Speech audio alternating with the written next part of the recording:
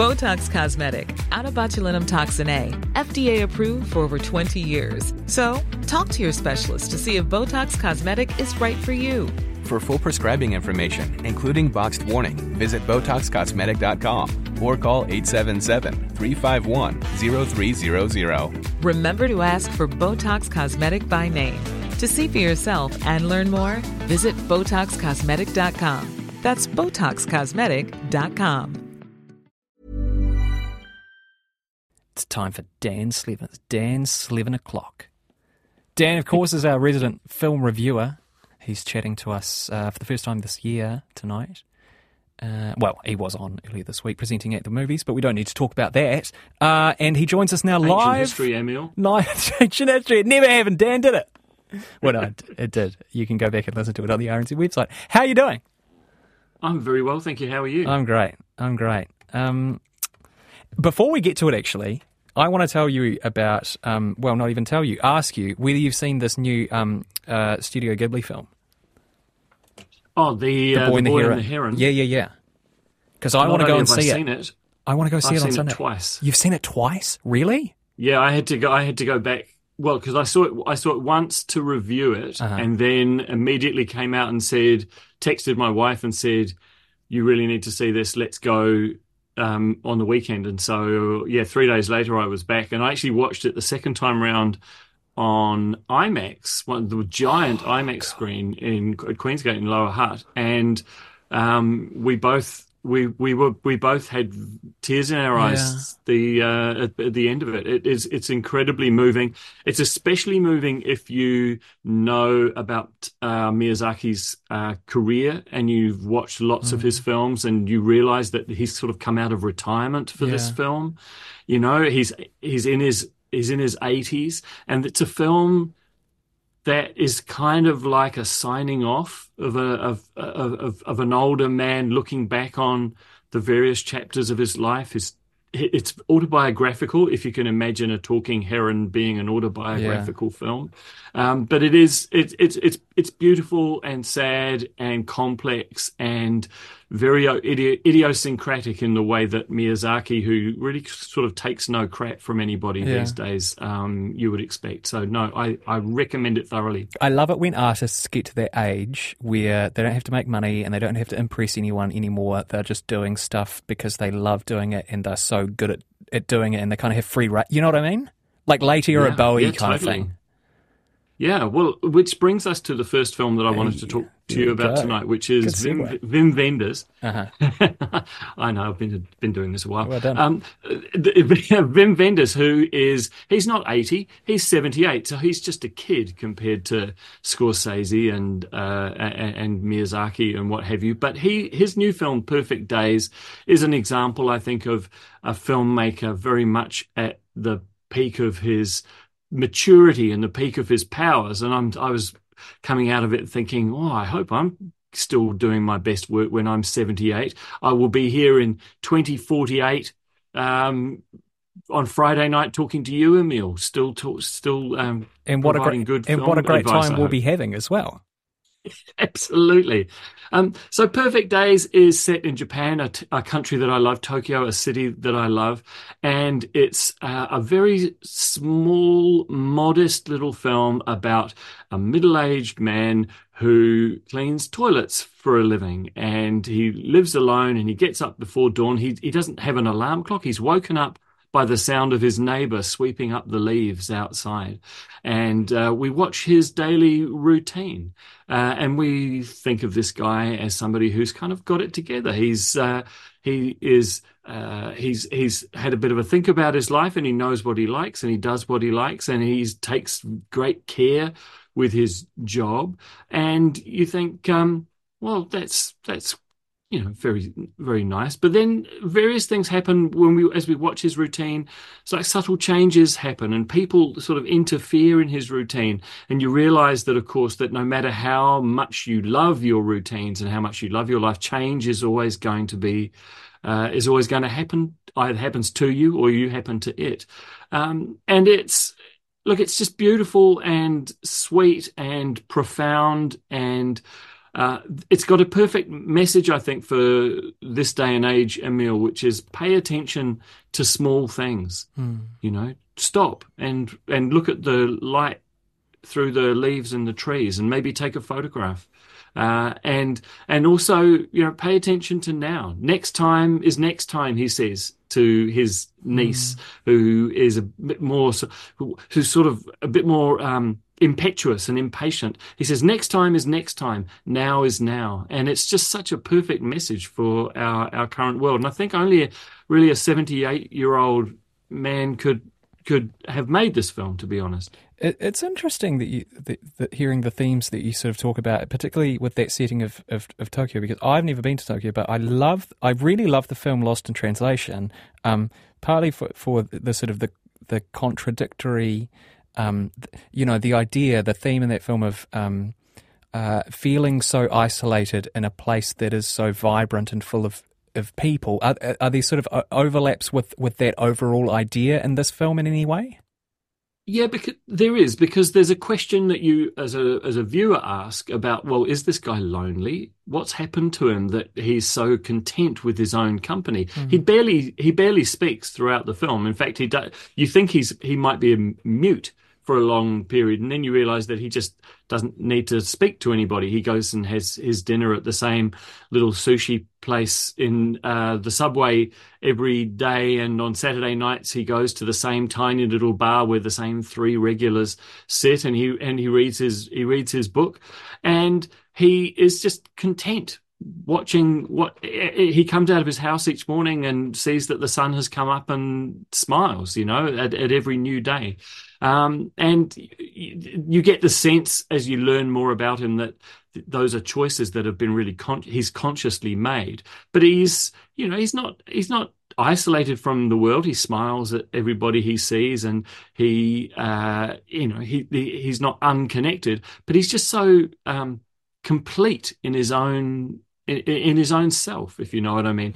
But when I was in Tokyo, there is that exactly that same sort of question about how do you make connections with people in a city that big. I think what helps with Tokyo is that actually it's a huge city, but most of it's on a very human scale. Like there's a lot of the neighborhoods are single lane roads that are shared between cars, bicycles, and humans, and apartments are small, and there's I guess a restaurant or a cafe on the ground floor of almost every apartment building. And so you can make connection, and you don't feel as if you're being completely oppressed by the scale of the place. You're a big Wim Wenders fan? Look, I am a big Wim Wenders fan, have been since when I was a kid, and I've watched Paris, Texas for the first time. It was 1984. And what a marvelous film that is. That bears repeating, of course. And over the last couple of years, I've been filling in a few gaps with my Wenders, and trying to see some of his earlier 1970s films. It's not the easiest thing in the world to find Wim Wenders films here in New Zealand at the moment. I was having a look online, and most of those early films are really only available on DVD through what is left of our art house DVD store. So that's Arrow Street and Alice's in Christchurch. So really the only ones that you can find online at the moment are Paris, Texas, and that's only available from Arrow Vision, which is Arrow Video's rental store. Wings of Desire, which is a fantastic film, and that's just had a brilliant new restoration. That's a digital rental from Apple. And a documentary he made a few years ago about Pina Bausch, the choreographer. Pina, which originally was in 3D, isn't obviously when you rent it from Apple. But I think it's a real tragedy that not all of his films are easily available. You know, if you fall in love with a director, you should be able to dive in, I reckon, and it shouldn't be as hard as it is. You want to know something serendipitous? I rang my mum earlier this week. Maybe it was on Sunday, and she lives in Christchurch. And do you know what she was doing? She was about to go and watch a cinema screening of Paris, Texas. And she said to me, She said, when I was pregnant with you, Emil, I listened to the Paris, Texas soundtrack just obsessively on repeat because it's a Ry Cooder soundtrack. Is that right? Ry Cooder. Yeah. And that's right. And ever it's in your DNA. Yeah. Well, just until she had me, and then when she had me, that was it. Like she stopped listening to Ry Cooder, barely listened to it in the intervening 32 years. Isn't that strange? I think that just shows that the power of Wim Wenders in Paris, Texas. Have you seen it? I haven't. No. But maybe I have in my blood. Well, that's your homework for this week. The power of Wim Wenders and the power, indeed, of Shortcut with Dan Slevin. All right, let's move on to the second film that you're going to talk to us about, 1001. Yeah, this is one that I was doing a bit of my own homework over the summer and reading a lot of the international critics' sort of best of the year. Mm-hmm. And I live on spreadsheets, Emil, to try and keep track of what I should be watching and what I should be paying attention to. Oh, you're such a nerd, Dan. I love it. And this one was won the Grand Jury Prize at Sundance in 2023, which is almost exactly a year ago. And so you would have assumed, I think, that might have meant that it would have shown up in the New Zealand International Film Festival in July, but it didn't. And as a result, it sort of dropped off my radar. But there it was, showing up in lots of people that I respect's lists of the best of the year. And as I sort of made a note of it, almost within a few days, I noticed that it had shown up on Netflix. And Netflix is a puzzlement, isn't it, in terms of like what their strategy is and what their aesthetic is. But every so often, something turns up that's really, really good. And this is, I mean, it really is. It's set in New York City across a sort of 20-year period from the mid-90s to the mid-2010s. And it's about a young woman who is trying to go straight after getting into trouble with the law. And her son has been taken into care. So in an effort to try and get her life back on the tracks, she basically abducts him from the care home that he's been living in and changes their name and tries to sort of start a new life for each other. And it's about, I think, the kind of families that you make rather than the families that you're given at birth, if you know what I mean. Yeah. That how important the people that you find around you. And it's gritty. It's very much about the changing face of New York as well, the gentrification of Harlem and how difficult it has become to be on a low income in New York. And the boy that she has, her son Terry, turns out to be super bright, and she's persuaded him to go to a school that's got a technology focus, but he wants to be a musician. But it's just this beautiful bond between a mother and her son as they go through. She is fierce. She's a fierce woman. She's played by a woman called Tiana Taylor, who is not necessarily very well known as an actor, but is a dancer and choreographer by trade. She has choreographed for Beyonce. Oh, wow. But she turns out to be a fierce actor, and she often, that character, she goes into battle for herself and for her son, often to the detriment of both of them. But there's lots of drama, but there's lots of love in it too. And I really do recommend 1001 on Netflix. Have you been to We've New got York? a clip from it here, I think. Oh, you do? No, we do. Let's play that. Of the trailer. Let's play that, yes.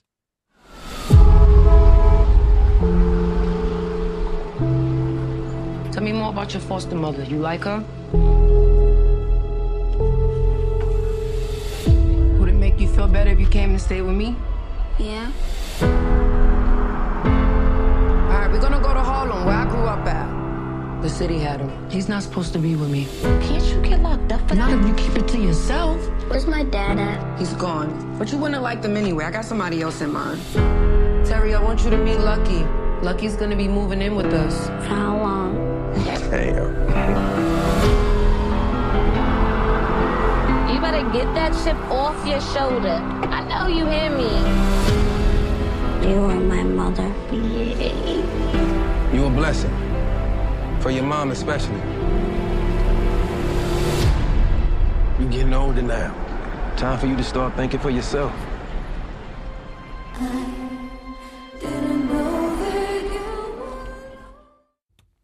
Oh, that sounded fun. I mean, there's only so much that you can get from an oral trailer, but it did sound fun. It crushes a lot together in that trailer, I think. But the film itself isn't quite so busy. Busy, yeah. No, that makes sense. Dan, I have two questions for you before going to if children in dread are a problem for you, and I know that they are for a lot of people when they watch films, and the idea of children in peril puts them off a little bit. You might want to give this one a bit of a swerve, but it does have I think a pretty uplifting ending as well. Fantastic.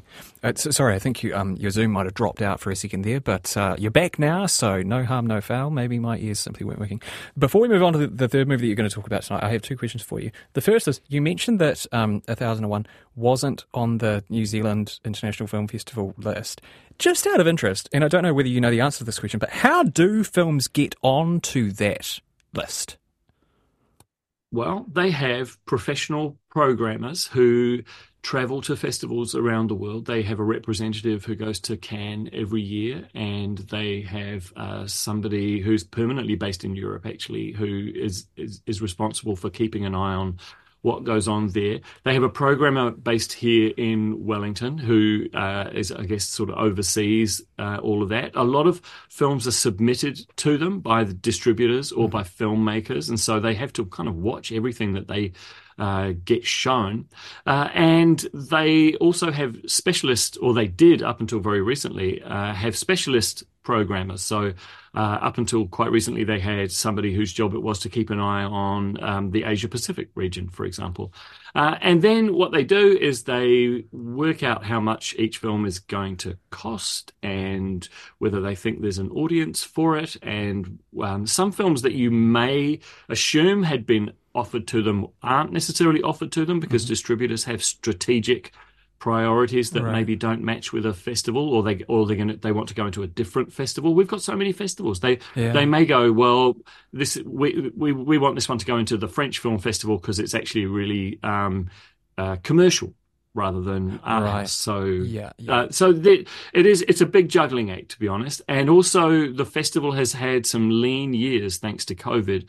And so when back in the days before COVID, there might be 160 feature films programmed, it's now down to probably about 100, 120. Right. So it's a skinnier program than it used to be. So I think that, it takes a lot for a programmer to feel like that can justify space on a screen at that time of year when it's so competitive. Gee, it'd be pretty sweet being the person who's based in Europe watching movies in Europe for the international. Oh, man, that's life goals. I know. One of the dream jobs. The other question that I had for you, Dan, is you mentioned earlier that some film critics who you respect had spoken well of this film. Who do you go to in the film criticism world these days? Who do you rely upon? Because my boy Roger Ebert, rest his soul, has left us quite a long time ago. I mean, I kind of go with Peter Bradshaw and The Guardian these days, but who are the names that you respect? Christ, that's a really good question. There's a guy called Matt Zoller Seitz who writes for New York Magazine, and he's also an editor at the RogerEbert.com website. Great website, that Roger Ebert site, even though Roger is no longer with us and doesn't contribute to it, it does actually contain, it's really well curated and lots of good people write for it. There's a guy who I met when I was in New York a few years ago called Glenn Kenny, who is also an author of film books, and he writes for the New York Times as well as for RogerEbert.com and a few other places. And there's a guy based in Colorado, but he writes for Ebert and for a few other sites, and his name is Walter Chow, Chaw, C-H-A-W.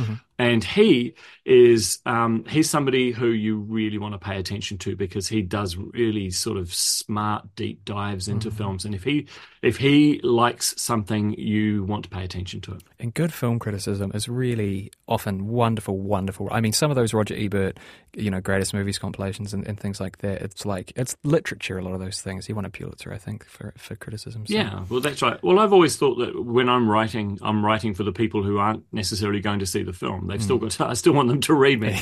So you still got to try and you still got to get them to the end of your 500 words or whatever it is. And you have nominated a film, and you will do so every week, that anybody can watch for free. Yeah. Yeah, well, there's a sense now, I think, that things like Netflix are a bit of a tax, like you can't not have it, really. Otherwise, you're not part of the conversation at work during the week. But I do feel that, especially as Netflix now has, or is it going to be introducing a ad-supported option, which will be much cheaper. And I know that Prime Video is about to do the same, a much lower cost version with ads. Well, all of a sudden, that means that TVNZ Plus and Māori Plus and 3Now, which don't charge anything for access, you just have to sit through an ad every 20 or 30 minutes. All of a sudden, that brings them back into the conversation, doesn't it? Because no charge. An ad every so often. TVNZ Plus has got quite a spectacular. It's dynamite. It's absolute dynamite. It's fantastic. Yeah. I used to kind of laugh at TVNZ Plus, and then I went back maybe a year or so ago. I was like, oh my god, it's better than just about any of even the paid ones, I reckon. I know. I think that whoever's programming for TVNZ Plus deserves a pat on the back. Also, Māori Plus has a lot of really good art house and foreign material, which is available, again, just for ads only. But I wanted to focus on 3Now because they had a bit of a revamp at the end of last year. Their technology has been improved. It's a much more reliable service. They're owned by Warner Brothers Discovery, and they're sort of dipping their toes in the water of feature films and classic feature films as well. Like there are not many, but I think there's probably 6 on the site at the moment that you might want to watch. 3 of them are directed by Christopher Nolan. And all his films have been Warner Brothers films, so they've got access to the whole Warner Brothers library. So you'll see all of the Batman will turn up every now and then. But the one I wanted to highlight was there are 3 Christopher Nolan films on there: Inception, Tenet, which is his most recent film before Oppenheimer, and from 2006, The Prestige, which is one of my favourite films of his. Oh, it's such a good movie. We've got a little bit of a clip from it here, I think, or a clip from the trailer. Every great magic trick consists of 3 acts. The first act is called the pledge. The magician shows you something ordinary, but of course, it probably isn't. The second act is called the turn. He's obsessed with discovering your method. The magician makes this ordinary something do something extraordinary. Now you're looking for the secret, but you won't find it. That's why there's a third act called the prestige. This is the part with the twists and turns, where lives hang in the balance. Julie, come on! And you see something shocking you've never seen before. This was built by a man who can actually do what magicians pretend to do. Real magic. I know what you really are! How does he do it? You want the truth? Nothing is impossible. Abracadabra. No more secrets. Secrets of my life. I got a bit excited there, Dan, and I turned my mic on too early. It's a great movie, The Prestige. It's so good, isn't it? Oh, I mean, the cast, it was Michael Caine, Hugh Jackman, Christian Bale, Scarlett Johansson, Rebecca Hall, and then out of nowhere, halfway through, who should pop out but David Bowie himself? And David Bowie actually underplaying, whereas everybody else on screen is sort of is chewing scenery. David Bowie turns up and is just super cool as Nikola Tesla, the inventor who It's a lovely performance, and he adds this whole air of mystery. I mean, it's a puzzle anyway, isn't it? The plot of The Prestige. It's set in 1890s London, Victorian London. It's about stage magicians and the contest between them, and how they're desperate to find out each other's secrets. And one of the neat things about stage magic is that the magician will often be telling you, as the trick is going on, what he's doing. So you think you're being told the secret, but actually even the telling you is misdirecting you from what you should be watching. And the film does the same thing. Like that little intro there from Michael Caine basically tells you exactly what the film is going to do. But that doesn't mean that you can still predict any of it, or that it won't come as a surprise to you. But it uses the tricks of stage magic as cinema magic, if you know what I mean. Misdirection and mistaken identities and doubles and all of that sort of stuff. It's Oh, have we lost Dan? I think we might have lost Dan. I heard a little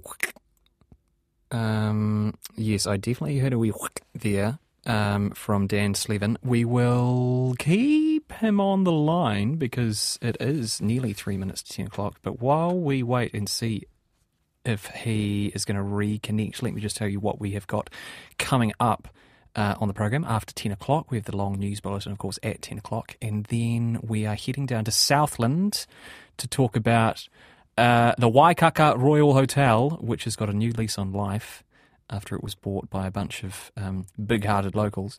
And then Finn Johansson at around 10:30 is in for Out Late with Finn to play us some new tracks. And actually, I'm going to play a song that I like as well and hope that it impresses Finn. Dan Slevin is, we believe, back on the phone. Dan, are you there?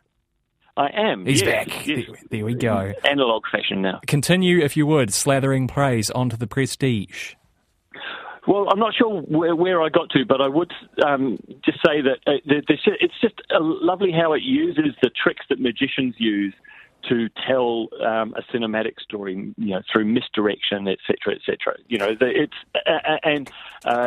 It's a beautiful sort of puzzle, but at the same time, quite. I watched it again this week in preparation for tonight, and it's a good human story as well. There's the women in particular, I think, are well used. Exactly, I agree, and yes, you're right. The sort of envy and motivation and rivalry and those things that drive people to do sometimes inhumane and psychopathic things. The thing that I also liked about The Prestige was that it portrays the period of time in which it's set really well, and particularly the idea that, going to a stage show, a magic show, and being amazed, this is what people did back in the day. This was sort of popular entertainment for the masses, right? Yeah, absolutely. And people's reputations could be made or broken in a heartbeat. If you could jump to the top of the hit parade with one invention, with one trick, and but accordingly, if it goes wrong and something's found out, then you're back at the bottom of the heap. So the real stars of the show are behind the scenes, people like Michael Caine, who invent the machinery that makes the tricks work. Yeah, and sell it too. Hey, just very quickly, we've got about 40 seconds left, but speaking of Christopher Nolan, Oppenheimer got a fair few nods at the Oscars. What do you reckon are its chances, in particular with the big ones?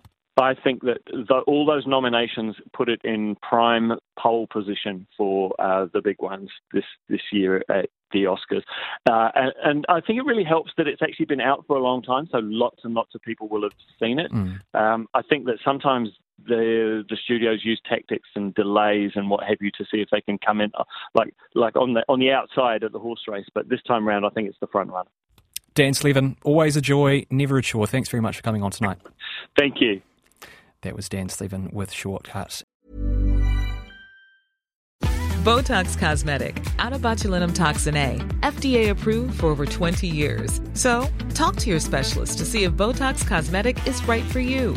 For full prescribing information, including boxed warning, visit BotoxCosmetic.com or call 877-351-0300. Remember to ask for Botox Cosmetic by name. To see for yourself and learn more, visit BotoxCosmetic.com. That's BotoxCosmetic.com.